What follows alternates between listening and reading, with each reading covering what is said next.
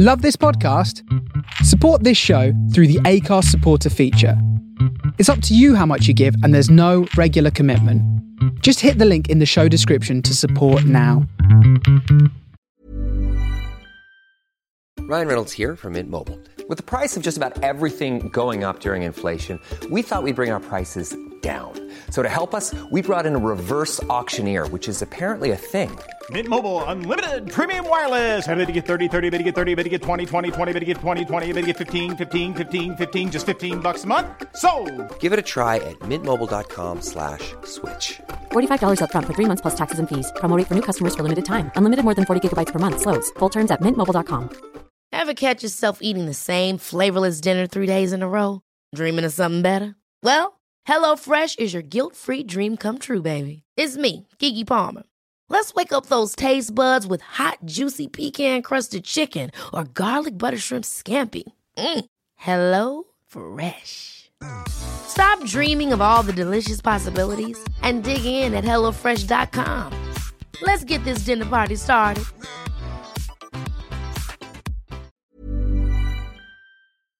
So, we're going to go in 3, 2, 1. Lions Lounge Lockdown, episode 22. Ian Bogey. Ian, thanks for joining us, mate.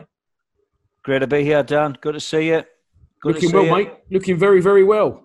Yeah, like I said, it's this beautiful climate we've got up here in Newcastle.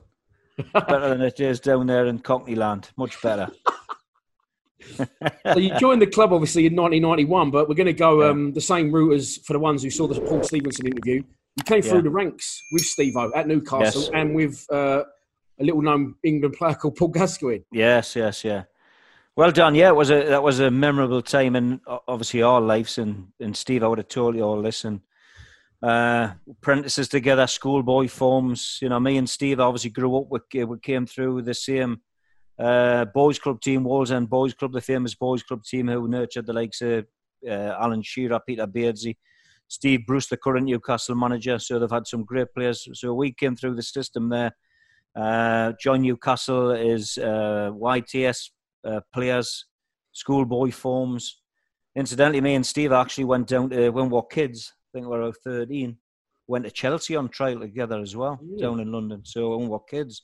So we had a host of clubs we went to, and obviously we were two decent players from the North East at the time. We pick of clubs to choose from, but being from the North East and big Newcastle supporters, was ultimately we wanted to play for Newcastle, and could say we lived the dream. We came through, like I said, as scholars. We're a great youth team. Won the Youth Cup, I think it was the 83-84 season.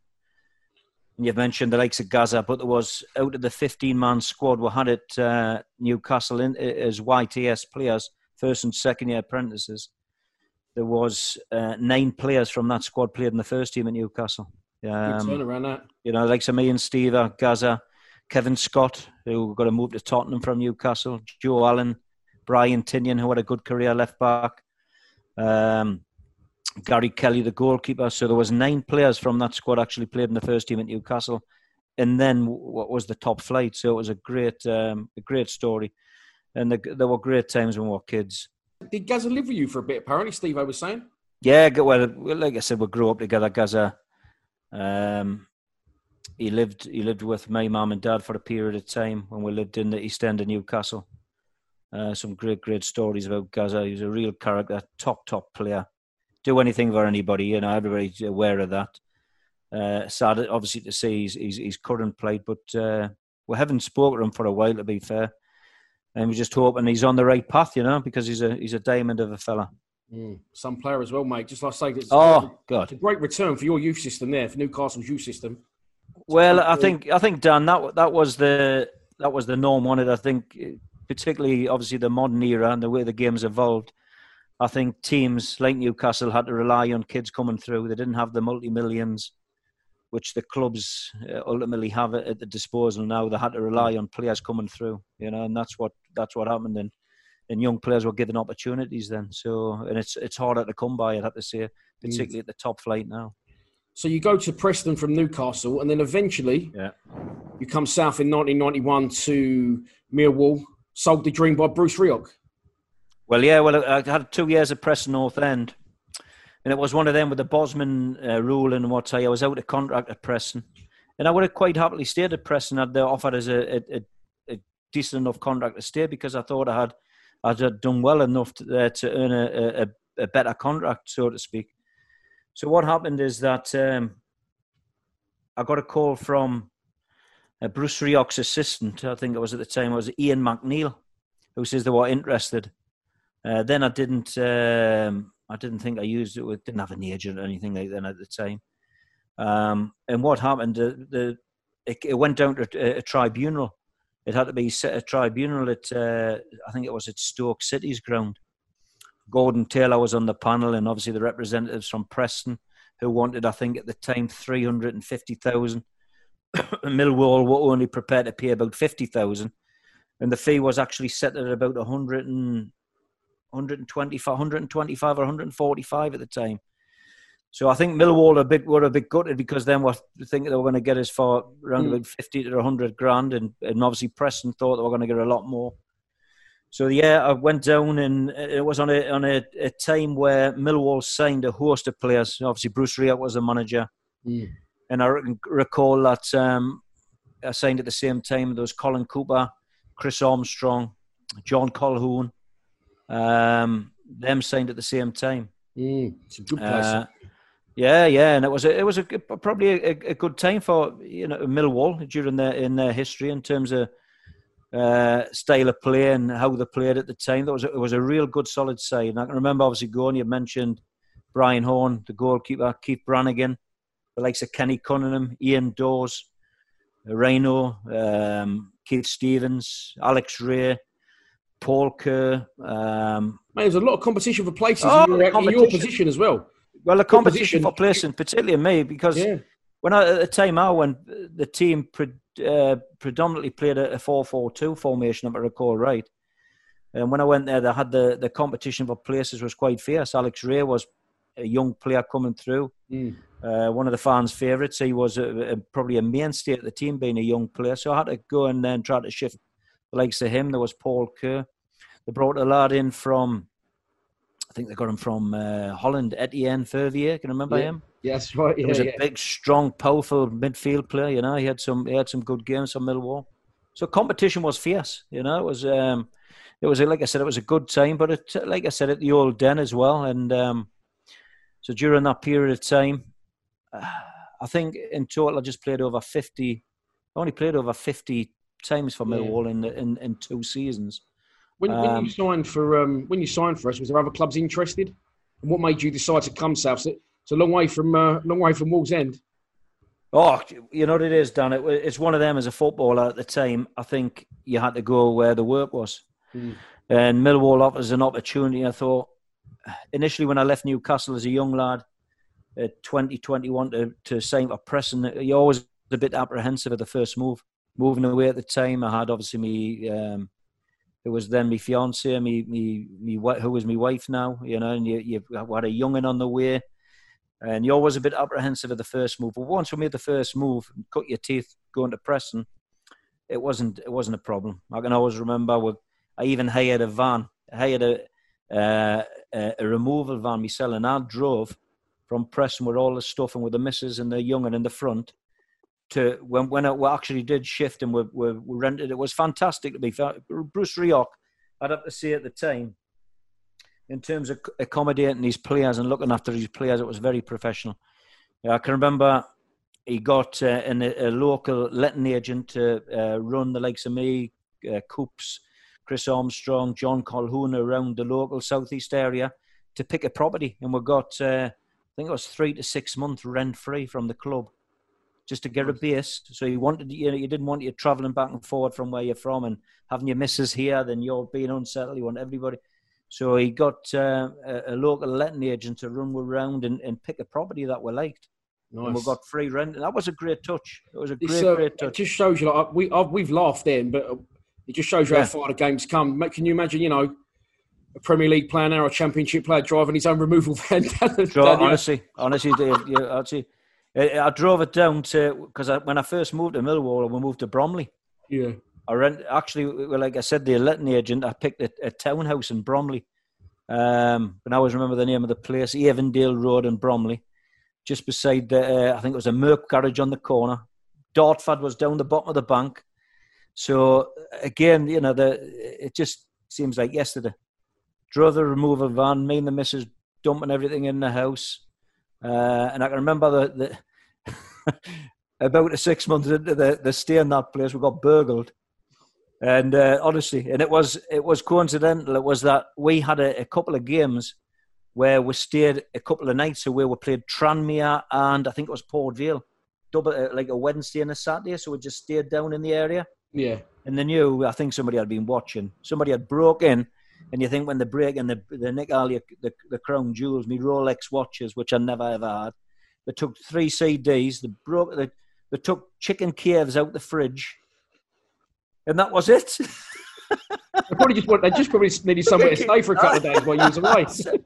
So that was the memory of Bromley. Then, obviously getting settled in there. Then I bought a property in Bexley Heath. I lived in Bexley Heath, which again I loved living there. It was a great place. It was really. That's where I lived, Bexley Heath. Bexley Heath. That's where fantastic. I lived, yeah. What road did you live in? I lived. Yes, it was Cranbrook Road. Just next to Pantails. By the Pantails, by the Old Hague pub, yeah. Yes, and my young'un used to go to school around the corner. There's a little school around the corner, a little primary school. Nice. So the Pantails was just round the corner then. Great. And you know what it is at the time? I'm coming out delving away from the football. So at the time at Millwall, when I had to move on, I rented my house to this bloke and he actually wrecked the house, flooded it. So I went back and checked it and he actually, the whole house was destroyed. Oh. And I says, right, this is it. I'm selling it. So then I paid 96,000. Was a 3-bedroom semi-detached in Cranbrook Road. I know what they go for now, yeah. Well, I can remember it was about 13 or 14%. The mortgage rate with Cheltenham and Gloucester and Bromley when I got a mortgage. And when I kept in touch with the next door neighbour, she was saying, Ian, you fucking never believe the prices of these houses now. And I says, Anne, please, don't tell us. Don't tell us. The house, this was like a year or so later, I just went, whoa, they probably have 500,000 now down the same house. 500,000. But I decided to just cut my losses and got rid of it. And I just got my money back basically at the time. And Steve, I'll tell you a story. He was in Welling. He actually lost out on his house when he sold his house and living in Welling, Jesus. But we loved living there. Bexley Heath was a great place and we really enjoyed living there. What was your first impressions of the club? First impression of the clubs, like I said, moving from Preston to Bruce Rioch was very methodical in his training, regimental. Obviously, the discipline you could see from where I had been in the past that the players weren't allowed to come in to training with jeans on, that to be clean shaven and look the part. And that obviously came from his background with his dad being, I think it was a sergeant major or whatever in the army. I heard, the first impressions was good. The players, the standard of players was very good. The sessions were, I'd have to say, Bruce Rioch probably opened my eyes in terms of coaching. From what I was used to, he was a very good coach. I'd have to say that. Yeah. Working alongside the likes of Steve Harrison and Ian Evans, who were his backroom staff, who were fantastic. I'd have to say, we've heard nothing but brilliant things about Steve Harrison. Not just a great coach, but a great character as well. What a bloke! What a character! Yeah, what a character. Which is, he knew how to mix it. You had to get the balance right when it had to be. Get your focus on and knew when to enlighten the lads, which he did on numerous occasions. He was fantastic. What a character! And like I said, the impression of the club was, the old den. As soon as I went the first time of the first game and that intimidating place, and I can imagine what it was like for the opposing teams.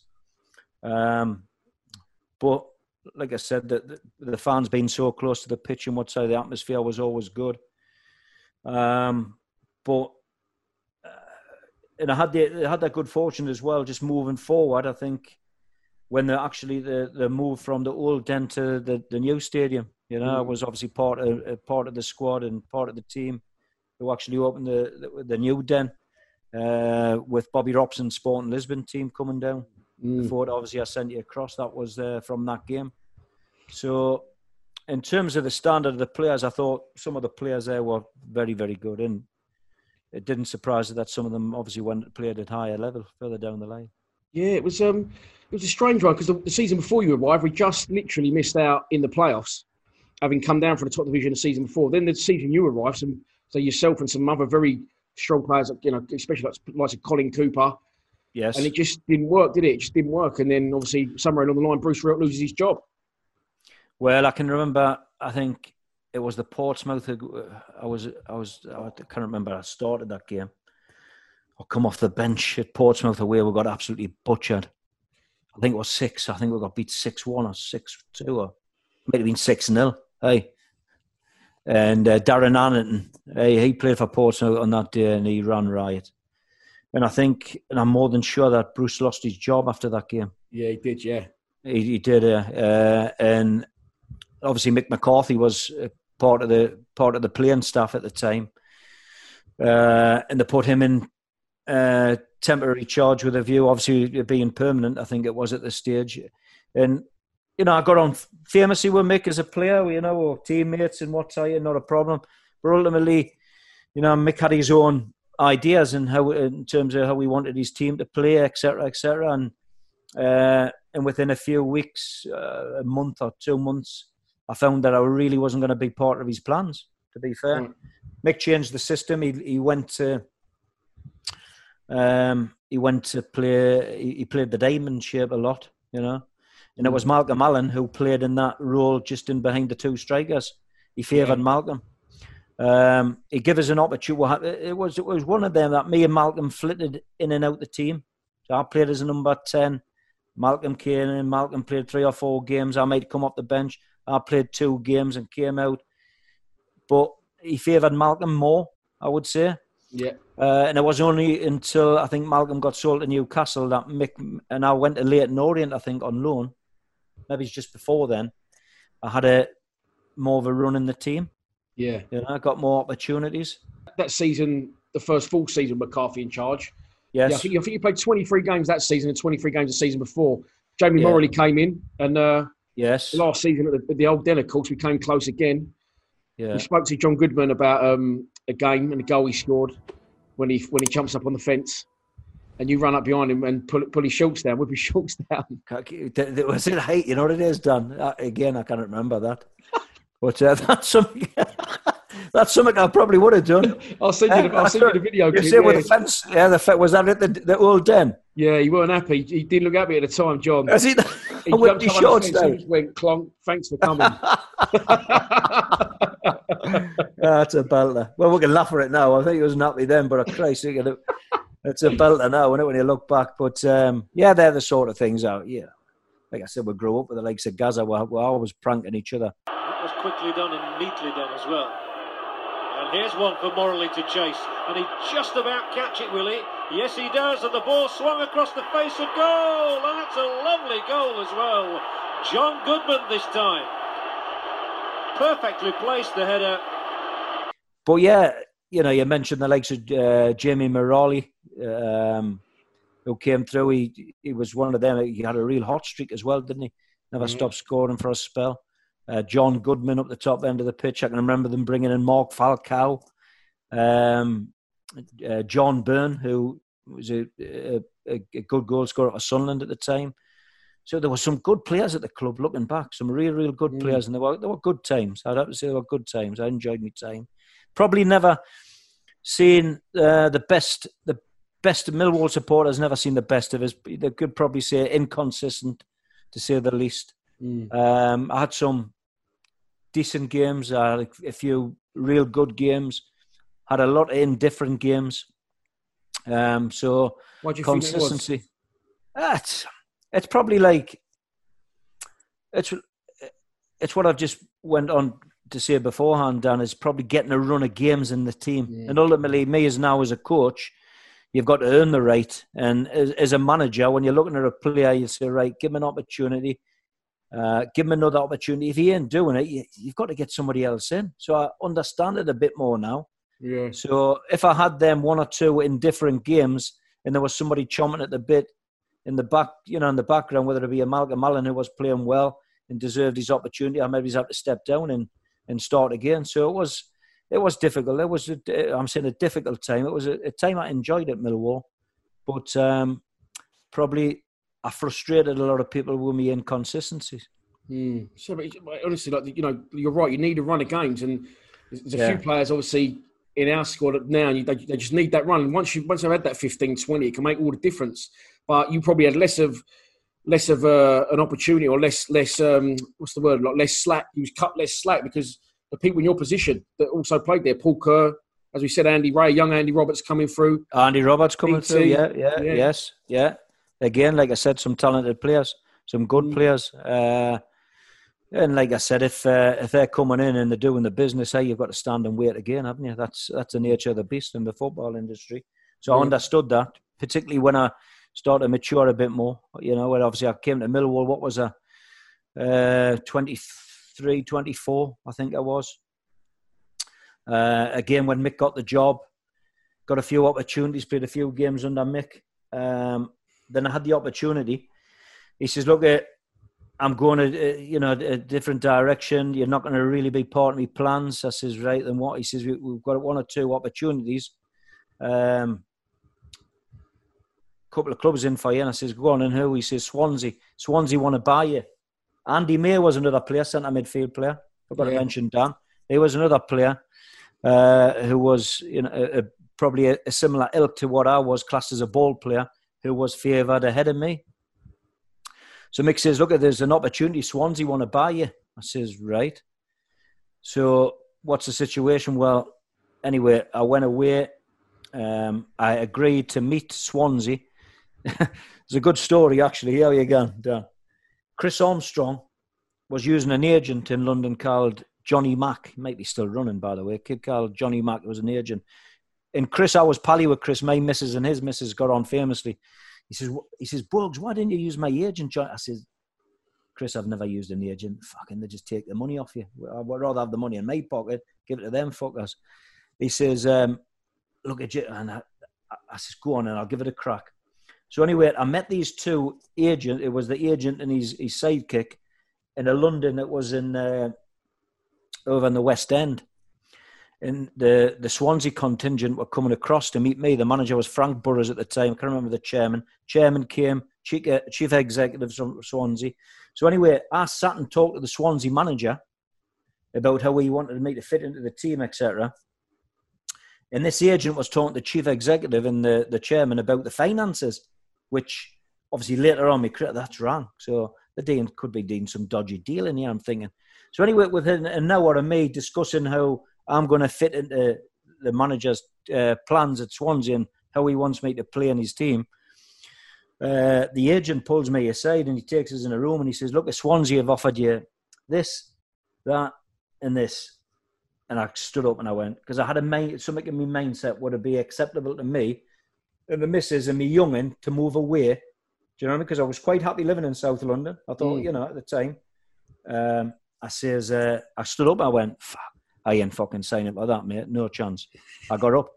He went, whoa. Them have just drove 3 hours down the fucking motorway. He says, you can't just go in there and say, he says, give us 5 minutes. And I'm not kidding you. This is how fucking corrupt it was at the time. I'm telling you. He walked out that door in this room. He must have walked down the bottom of the corridor. He walked back in and it was upped by £5,000. So I knew I smelt a rat straight away. Honestly. So he's obviously done a deal trying to give you a little bit less. Yes. And thinking, if I can get him for that, will you give me? Yes, sure. And that was, this is me learning, maturing a bit, going away. So I went up and I went, okay, then I says, I'll go back and I'll discuss it with my missus. So I'm not, actually, I got the train into central London, having to think about it and going back. And when I got in the house, the phone went. And it was Mick McCarthy, the manager. He says, Bugs, how you doing? He was desperate for me to get out the door. He was relying on getting this 150 grand or whatever it was we're going to get off Swansea, the deal, for him to bring another player in. He says, the deal's done. And what? I says, no, what do you mean, Mick, the deal's done? He says, you're happy with the deal? It's a good deal I've offered you. So only Mick's been in cahoots with this agent. He knew with the deal. And I'm thinking, hey, what is hell? I says, nah, Mick. I says, I'm not happy. I says, the money I require, they're still short. He says, how much are you short of? Now, what it is, Dan, I could have mentioned any figure at the time. I think I said about 5 or 6 grand, I think. He says, 5 or 6 grand. He says, I tell you what, get yourself down to the New Den tomorrow. We'll write you a check for that 6. There's never been a faster or easier way to start your weight loss journey than with PlushCare. PlushCare accepts most insurance plans and gives you online access to board-certified physicians who can prescribe FDA-approved weight loss medications like Wegovy and Zepbound for those who qualify. Take charge of your health and speak with a board-certified physician about a weight loss plan that's right for you. Get started today at plushcare.com/weight loss. That's plushcare.com/weight loss. plushcare.com/weight loss. I'm Sandra, and I'm just the professional your small business was looking for. But you didn't hire me because you didn't use LinkedIn Jobs. LinkedIn has professionals you can't find anywhere else, including those who aren't actively looking for a new job, but might be open to the perfect role, like me. In a given month, over 70% of LinkedIn users don't visit other leading job sites. So if you're not looking on LinkedIn, you'll miss out on great candidates like Sandra. Start hiring professionals like a professional. Post your free job on linkedin.com/achieve today. Hold up. What was that? Boring. No flavor. That was as bad as those leftovers you ate all week. Keke Palmer here, and it's time to say hello to something fresh and guilt-free. Hello Fresh. Jazz up dinner with pecan-crusted chicken or garlic butter shrimp scampi. Now that's music to my mouth. Hello Fresh. Let's get this dinner party started. Discover all the delicious possibilities at hellofresh.com. Hey there, it's Michelle Norris. I'm host of a podcast called Your Mama's Kitchen. When I travel, I'm usually looking for a way to find a taste of home when I'm not at home. And one of the things I love to do when I am at home is entertain. And Airbnb allows me to do that. When I was in California recently, I rented a house that had a great kitchen. And when we were sitting around the table, we're all thinking, we're in someone else's house. Someone could be in all of our homes as well. If you have a home, but you're not always at home, you have an Airbnb. Your home might be worth more than you think. Find out how much at airbnb.com/host. Grand, and that would make up the money. I went, okay, now I could have said fucking 20 grand. So anyway, honestly, so what happened then is that it just made my head spin, right? Through the night, I'm thinking, it didn't really convince us, right, going to Swansea at the time, because I was actually at Leyton Orient on loan. Yeah. Prior to Swansea wanting to buy us. And I was doing well at Leyton Orient. I was, ripping it up there. And in that time, I knew Stockport County were in the, I can't remember, they were the same league. They would have been in the Championship. Yeah, they would have been. They would have been around, yeah. And then I'd come back to that one. But, and I says to Mick, I says, nah, Mick, I said, nah. He says, how much? I says, 6 grand. Come tomorrow and write a check. I said, oh, okay then. So I slept on it, and the next day I was meant to go to Paddington Station and get a train to Swansea, to St. Swansea. I had my bag packed, and I was at the door in Bexley Heath, and I put my bag on the floor, and I turned around. This is the missus. I says, Kim, I says, I ain't going. I says, it doesn't feel right. I had a gut feeling that this wasn't right. She says, you've agreed everything? I says, nah, I ain't gone. She says, we're meant to go. I says, it's not happening. Mick phoned us up. He says, right, Bugs. He says, everything's sorted. You come down to the club and what are you? I said to Mick, I'm sorry to disappoint you. I ain't going, mate. He went, you fucking what? He says, you fucking, who do you think you fucking are? Who do you think you're going to say when you think you're going to say for Liverpool or Man United? You're fucking joking. And he was absolutely raging on the phone because I'd never agreed, because he was reliant on this money coming in to get the deal done. I says, Mick, look, I've had to think about it. I've had a real good feeling. I'm doing really well at Leyton Orient. I think there's going to be a bit more interest, something that's going to really suit me. Yeah. Actually, he slammed the phone down, and I stayed at Leyton Orient for the period. Then I think a couple of nights later, I got a phone call. It was like, and I thought it was one of the Leyton Orient players. He phoned us up, and he was, hello. I went, hello, mate. He said, hello, is this here, Bogey? I went, fuck off, Sam. I says, stop taking the piss. He went, you fucking come to me, I'll show you how to bend the ball. I went, fuck you off, Sam, you da-. And it was Danny Begora, the old Stockport County manager. Right, I know him. I thought it was one of the lads taking a piss from Leyton Orient. You don't tell me to fuck off. Who are you talking to? And anyway, he wanted me to go to Stockport County, but I had played for Leyton Orient a week or so beforehand, and then were really Kevin Francis, 6'7" centre forward. Remember him? Yeah, I do. Yeah, they just boomed everything in the midfield. I was a midfield. I tried to play in the midfield. I wouldn't got a kick. So that was another story on that. So the bottom line is, I stayed at Leyton Orient till the end of that season, Dan. And Leyton Orient agreed a fee. Leyton Orient couldn't afford the purchases at the time. They had to wait for season ticket sales at the beginning of the season. And I think they got us for about 50 grand from Millwall. Right. And that was it. So I just stayed in my place in Bexley, and I went obviously down to Leyton Orient. Yeah, you can just travel that one, can't you? And it was just through the Blackwell Tunnel. Had a decent. The thing is with Mick McCarthy, he's got to understand surely that if you didn't feel that was the right move for you and your family, then you ain't going to do it. You ain't going to be strong-armed into it. Well, Dan, that is being a manager, you know. And Mick was obviously new into the game as a manager, and I think he obviously reflects on things that he's done. Of course, yeah. He was still just coming from a player to a manager, and he think, oh, I did that wrong. And he's just grown into that role, you know what I mean? Yeah. So looking back, he would have done the same thing, and I'm Mick, he would have done exactly the same thing. Yeah. But, disappointed in him on that one, but it probably cost the club $100 grand, I think, going to Leyton Orient. When you mentioned him there, you said you saw you have an agent, Chris Armstrong. Chris Armstrong was a great kid. What a player he was. It was a bit of a whirlwind for him when he come in, done really well, got sold. Then he went on to Spurs again after that, didn't he? Yeah, great diamond of a kid. A nutcase, no, wasn't he? Well, no, you know what it is? He was a real quiet kid at Millwall. He was just quiet, he just got on with his job.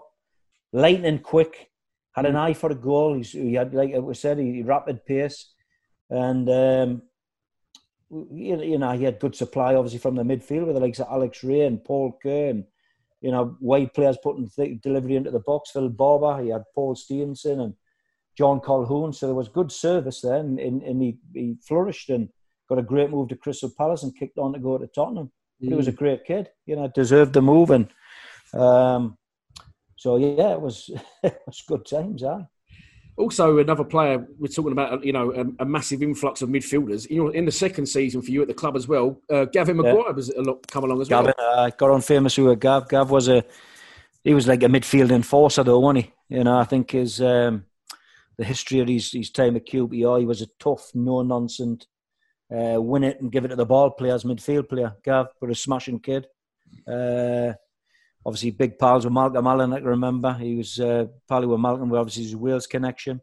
But he was a smashing kid. And I think I was in contact with Gav not so long in terms of the social media, the LinkedIn. The last time I heard, I think, a job that I think Gavin would never do. He was a blooming barber. He went on to be a barber.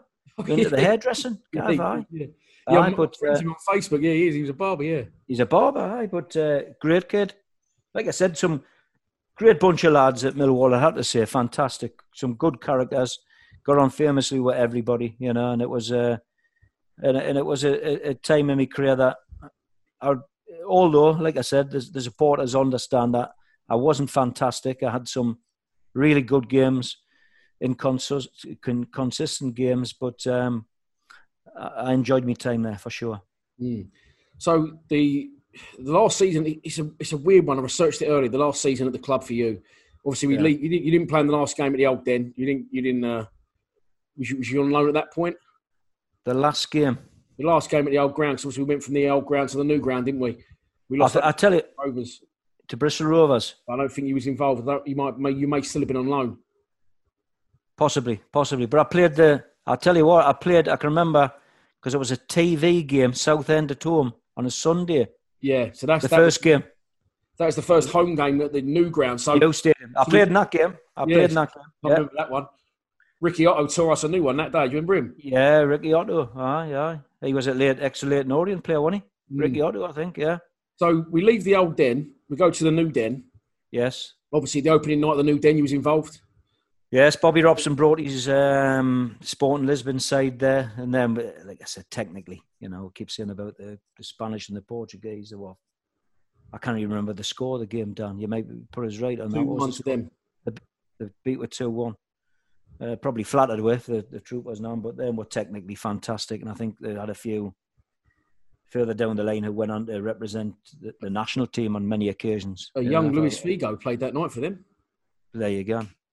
So them were top quality. I can remember them. They popped the ball about for fun. I didn't think we got much of a sniff.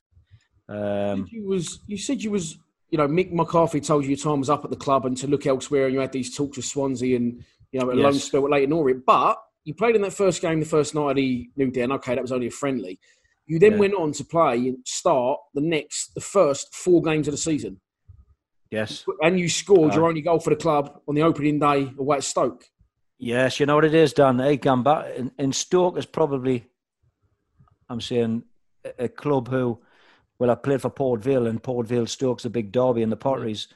In the 2 games I played for Port Vale in one season, I got the 2 winning goals and 1-0 victories.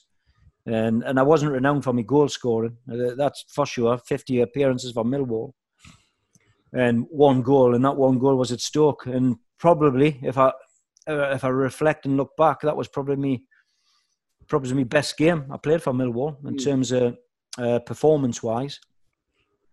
I think Stoke had just been promoted into that division, and we were very good on the day. They had the likes of, I think was it Mark Steen up the top end of the pitch. They had some good players. Chris Kamara might have played that day, by the way.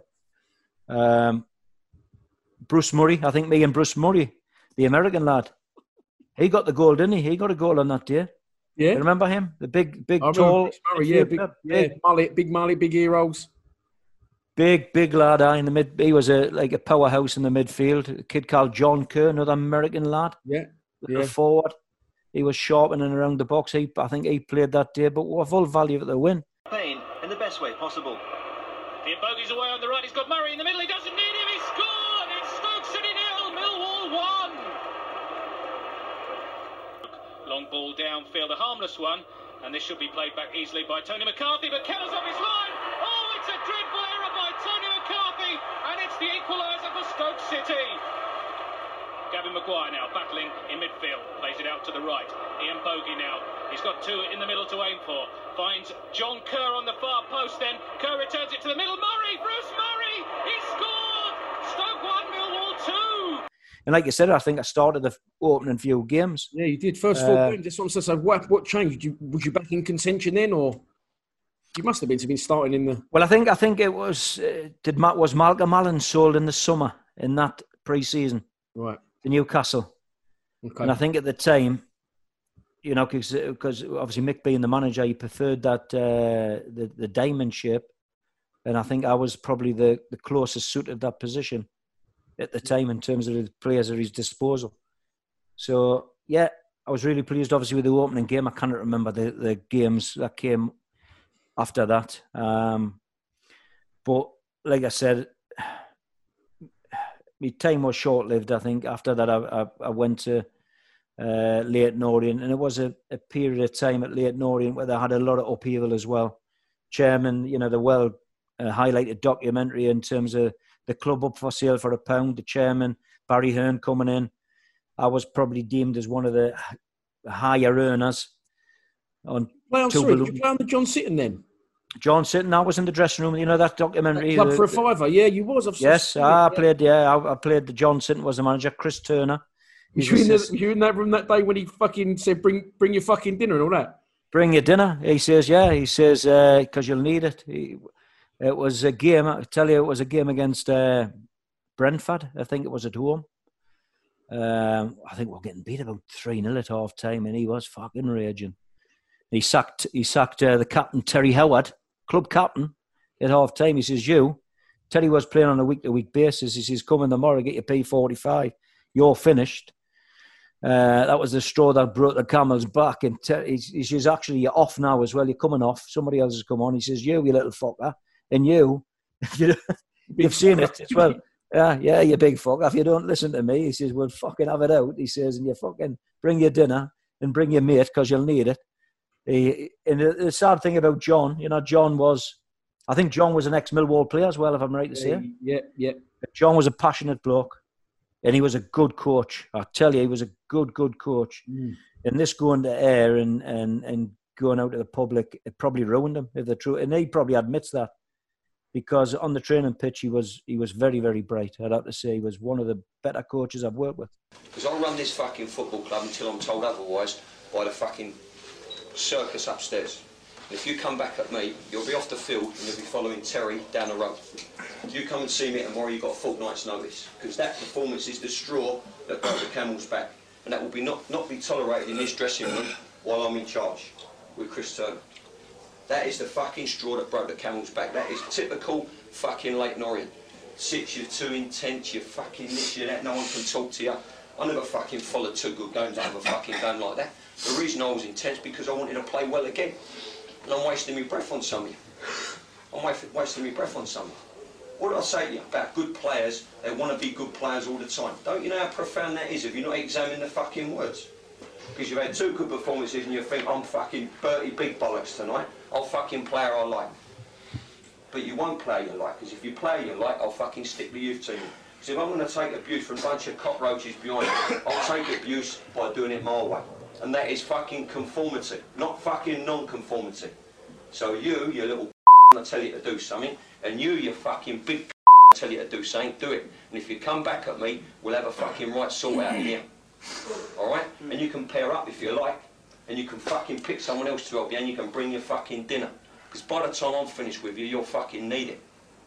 Do you fucking hear what I'm saying or not? Well, I don't think he works again after that in football. He's a London Black cabbie now. I know. I heard that.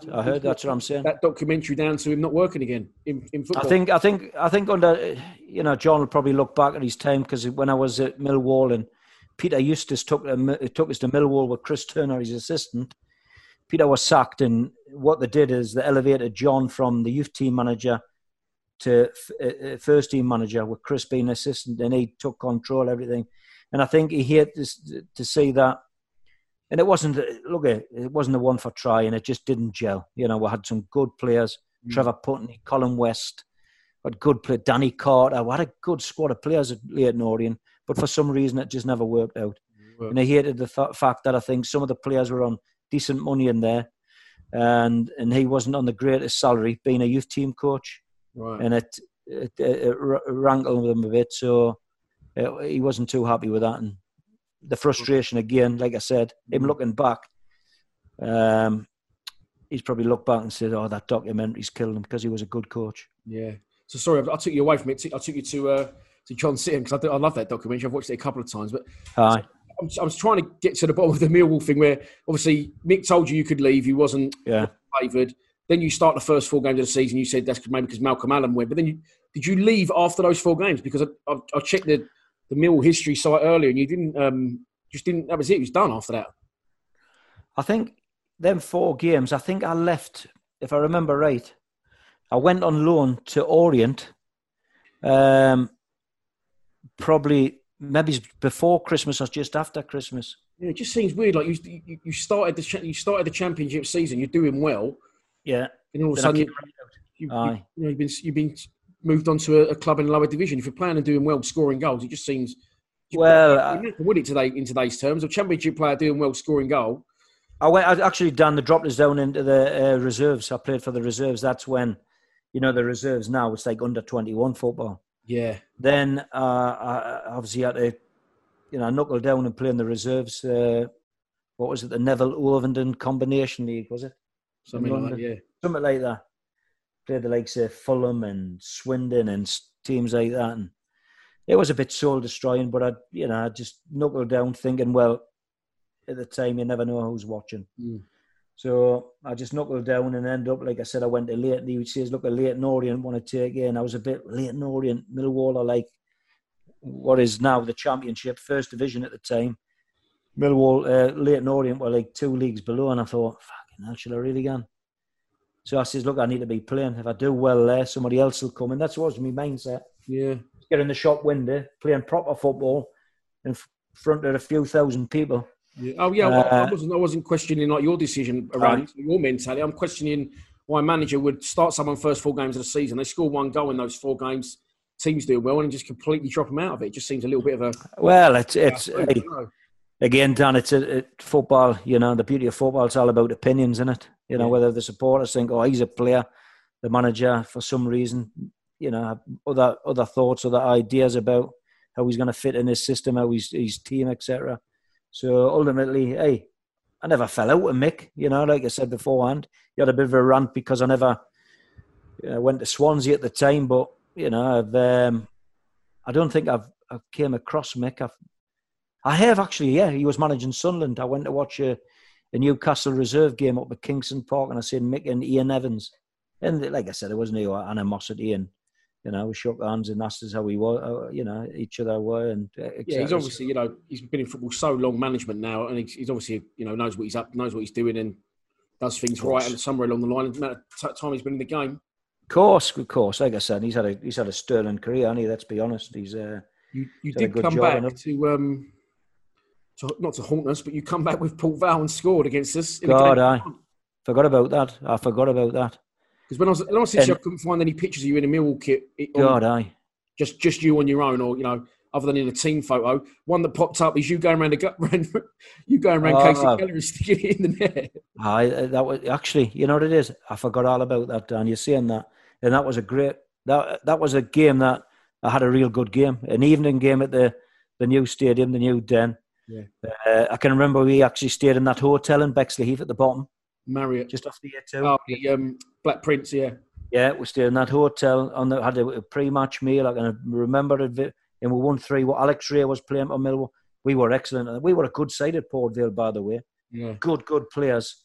And when I knew I was playing, and obviously Mick was the manager, because it's like in the players, it's in his makeup, and if somebody doesn't want you, it's all about proving people wrong. Yeah. I needed to be proving Mick McCarthy wrong on that night for sure. I was a Port Vale player, scored where the Port Vale fans were behind the goal to the left of the tunnel side. I can remember it, gone round Casey and putting one in, and it was a top performance by us. But I can remember that. Yeah, that was not great for the Millwall fans for sure, but definitely I enjoyed that night. Definitely, a bit of a sweet moment for you. Yeah, so definitely, sure. Give you a little bit of an extra 10%, I suppose. You wanted to prove him wrong, and it's always the case. You can ask any player that if the manager or whoever shifts you on. And I'm not saying I didn't get on with Mick, I was disappointed, obviously, with what happened at certain occasions. You see him coming out with the team, and what tell you, football's all about proving people wrong. And ultimately, I had another spring in my step on that evening for sure. Fair play to you, mate. What are you up to now? You still in the game? Yes, I'm coach. I'm the full-time coach with the Newcastle United under-16s. Nice. So I've been working Newcastle. Obviously, my career from leaving Millwall, I went to Leyton Orient. I had the spell at Port Vale for 4 or so years, which was probably me best. They've probably seen the best there is at that club. From there, I moved on to Kidderminster, who were managed by Jan Molby, who had just came into the Football League from the conference. What's a player he was as well, by the way? He was the man. Yeah, he was a player. He was a proper player, Jan Molby, in his day. So I had a spell there before coming out of the game with injury. Then I obviously went on to management. I took Gateshead from which there was the old Unibond League up until the Conference National League. 2 successful promotions to get them in the top division. We're a division below that now.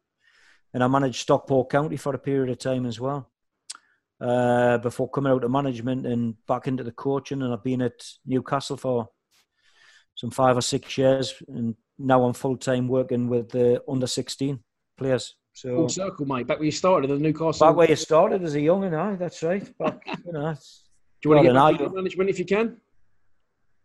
You know what it is, Dan? It's one of them now at my age, and the security, there isn't any security in management anymore, particularly at the level I'm working at. You know what I mean? It's different if you're managing the Premier League and you get a big bundle of a payoff and you're set for life. I've got to be realistic. If I'm going to manage somewhere, it's going to be in the lower leagues. And what comes with management is in the lower leagues, if you play Tuesday, Saturday, and you lose 3 games, you might be out of a job. Mm. And it's a rat race at the minute. I think down the leagues at the minute, the finances are crippled. So at the minute, I'm enjoying what I'm doing, try to get some of the young players through. I'm not saying in any job in football secure. It's a bit more security, I would say, working and coaching in the academy than it is working at full-time management. I enjoyed the time, getting up in the morning and trying to get yourself in the top half of the table or top 3 or try to stay out the bottom 4 and, that give the bit of edge. But did I miss it? Yes, definitely. But in terms of where I am in my life at this moment of time, I'm quite happy doing what I'm doing. I think Paul Stevenson said to me, it just shows the calibre of that Newcastle youth team. You was all in, that you was all still playing professional into your 30s, and you're all still, in and around the game, the majority of you. Well, yeah. Like I said, I know for a fact the likes of Brian Tinnion's had a sterling career, and he's at Bristol City, the left back. Obviously, Steve has been in and out. He's coached at some decent clubs and been assistant manager at a lot of clubs. So yeah, there's some great players there. Have had some great careers, definitely. Always end with one funny dressing room story, if you can think of one. Dressing room story at Millwall. One night out as well, and you can take 3-year-old Millwall teammates with you. You take 3 of them. Well, it'd have to be take 3 teammates out here. It would have to be obviously Malcolm. Well, actually, I came across Malcolm Allen because he was a real character. He had the same sort of sense of humour as me. Great lad. And I actually ended up working for Malcolm. Malcolm ran a college setup with different colleges throughout the country. And I coached for the college on the doorstep. And he was the head of the organisation at the time. He set it up. That was a football, running a college team. Yeah. And he set it all up. Malcolm, with his connection when he was at Newcastle and what have you. And I actually was the head coach at the college, Tyne Metropolitan College, on my doorstep when Malcolm ran that many years ago. So Malcolm, for his definitely great character. Obviously, me and Steve, I get on famously anyway. It's like a brother to me, Steve. We grew up and with a good fortune of coming through at Newcastle together and being at Millwall with Steve. And I'd have to say Malcolm Allen, definitely. John McGinley, because he was dry Scottish sense of humour, and my father was a Glaswegian because I like John's sense of humour. And you're looking for one more, it'd have to be probably Aidan Davison, because Aidan Davison had some good sing-alongs on the back of the bus. He had the same sort of taste as me. He wasn't as good as a singer as me, Aidan, but he had good crack. So them 3 were definitely for a night out. Their banter was top draw. Well, listen, it's been a real pleasure talking to you. Yeah. Really, really enjoyed it. Appreciate your time, and good to see you still in the game. And all the best of it at Newcastle. Hopefully you get back into management at some point, if that's what you want. Like I said, Dan, I think I'm quite happy what I'm doing at this moment of time. Maybe it's progress and hopefully one day managing a little bit higher up. But staying at the level I'm at, I'm quite content with that. And I'd like to obviously wish you the best of luck yourself. Cheers, mate. Appreciate the Zoom meeting, and it's been a pleasure to speak to you. And wish Millwall every success for next season, and hope we'll get the fans back. And that's the most important thing, isn't it? Because then they'll be chomping at the bit because they need the supporters, and I know how passionate they are. And I'm wishing them well as well, because I met some great people when I lived down in the southeast. Brilliant. Top man. Well said, mate. Thanks for joining us. Look after yourself, Dan, and anytime you need us, give us a bell, pal. Good man. All the best, Ian. Take care, pal. Cheers, Dan. Bye. Cheers, pal.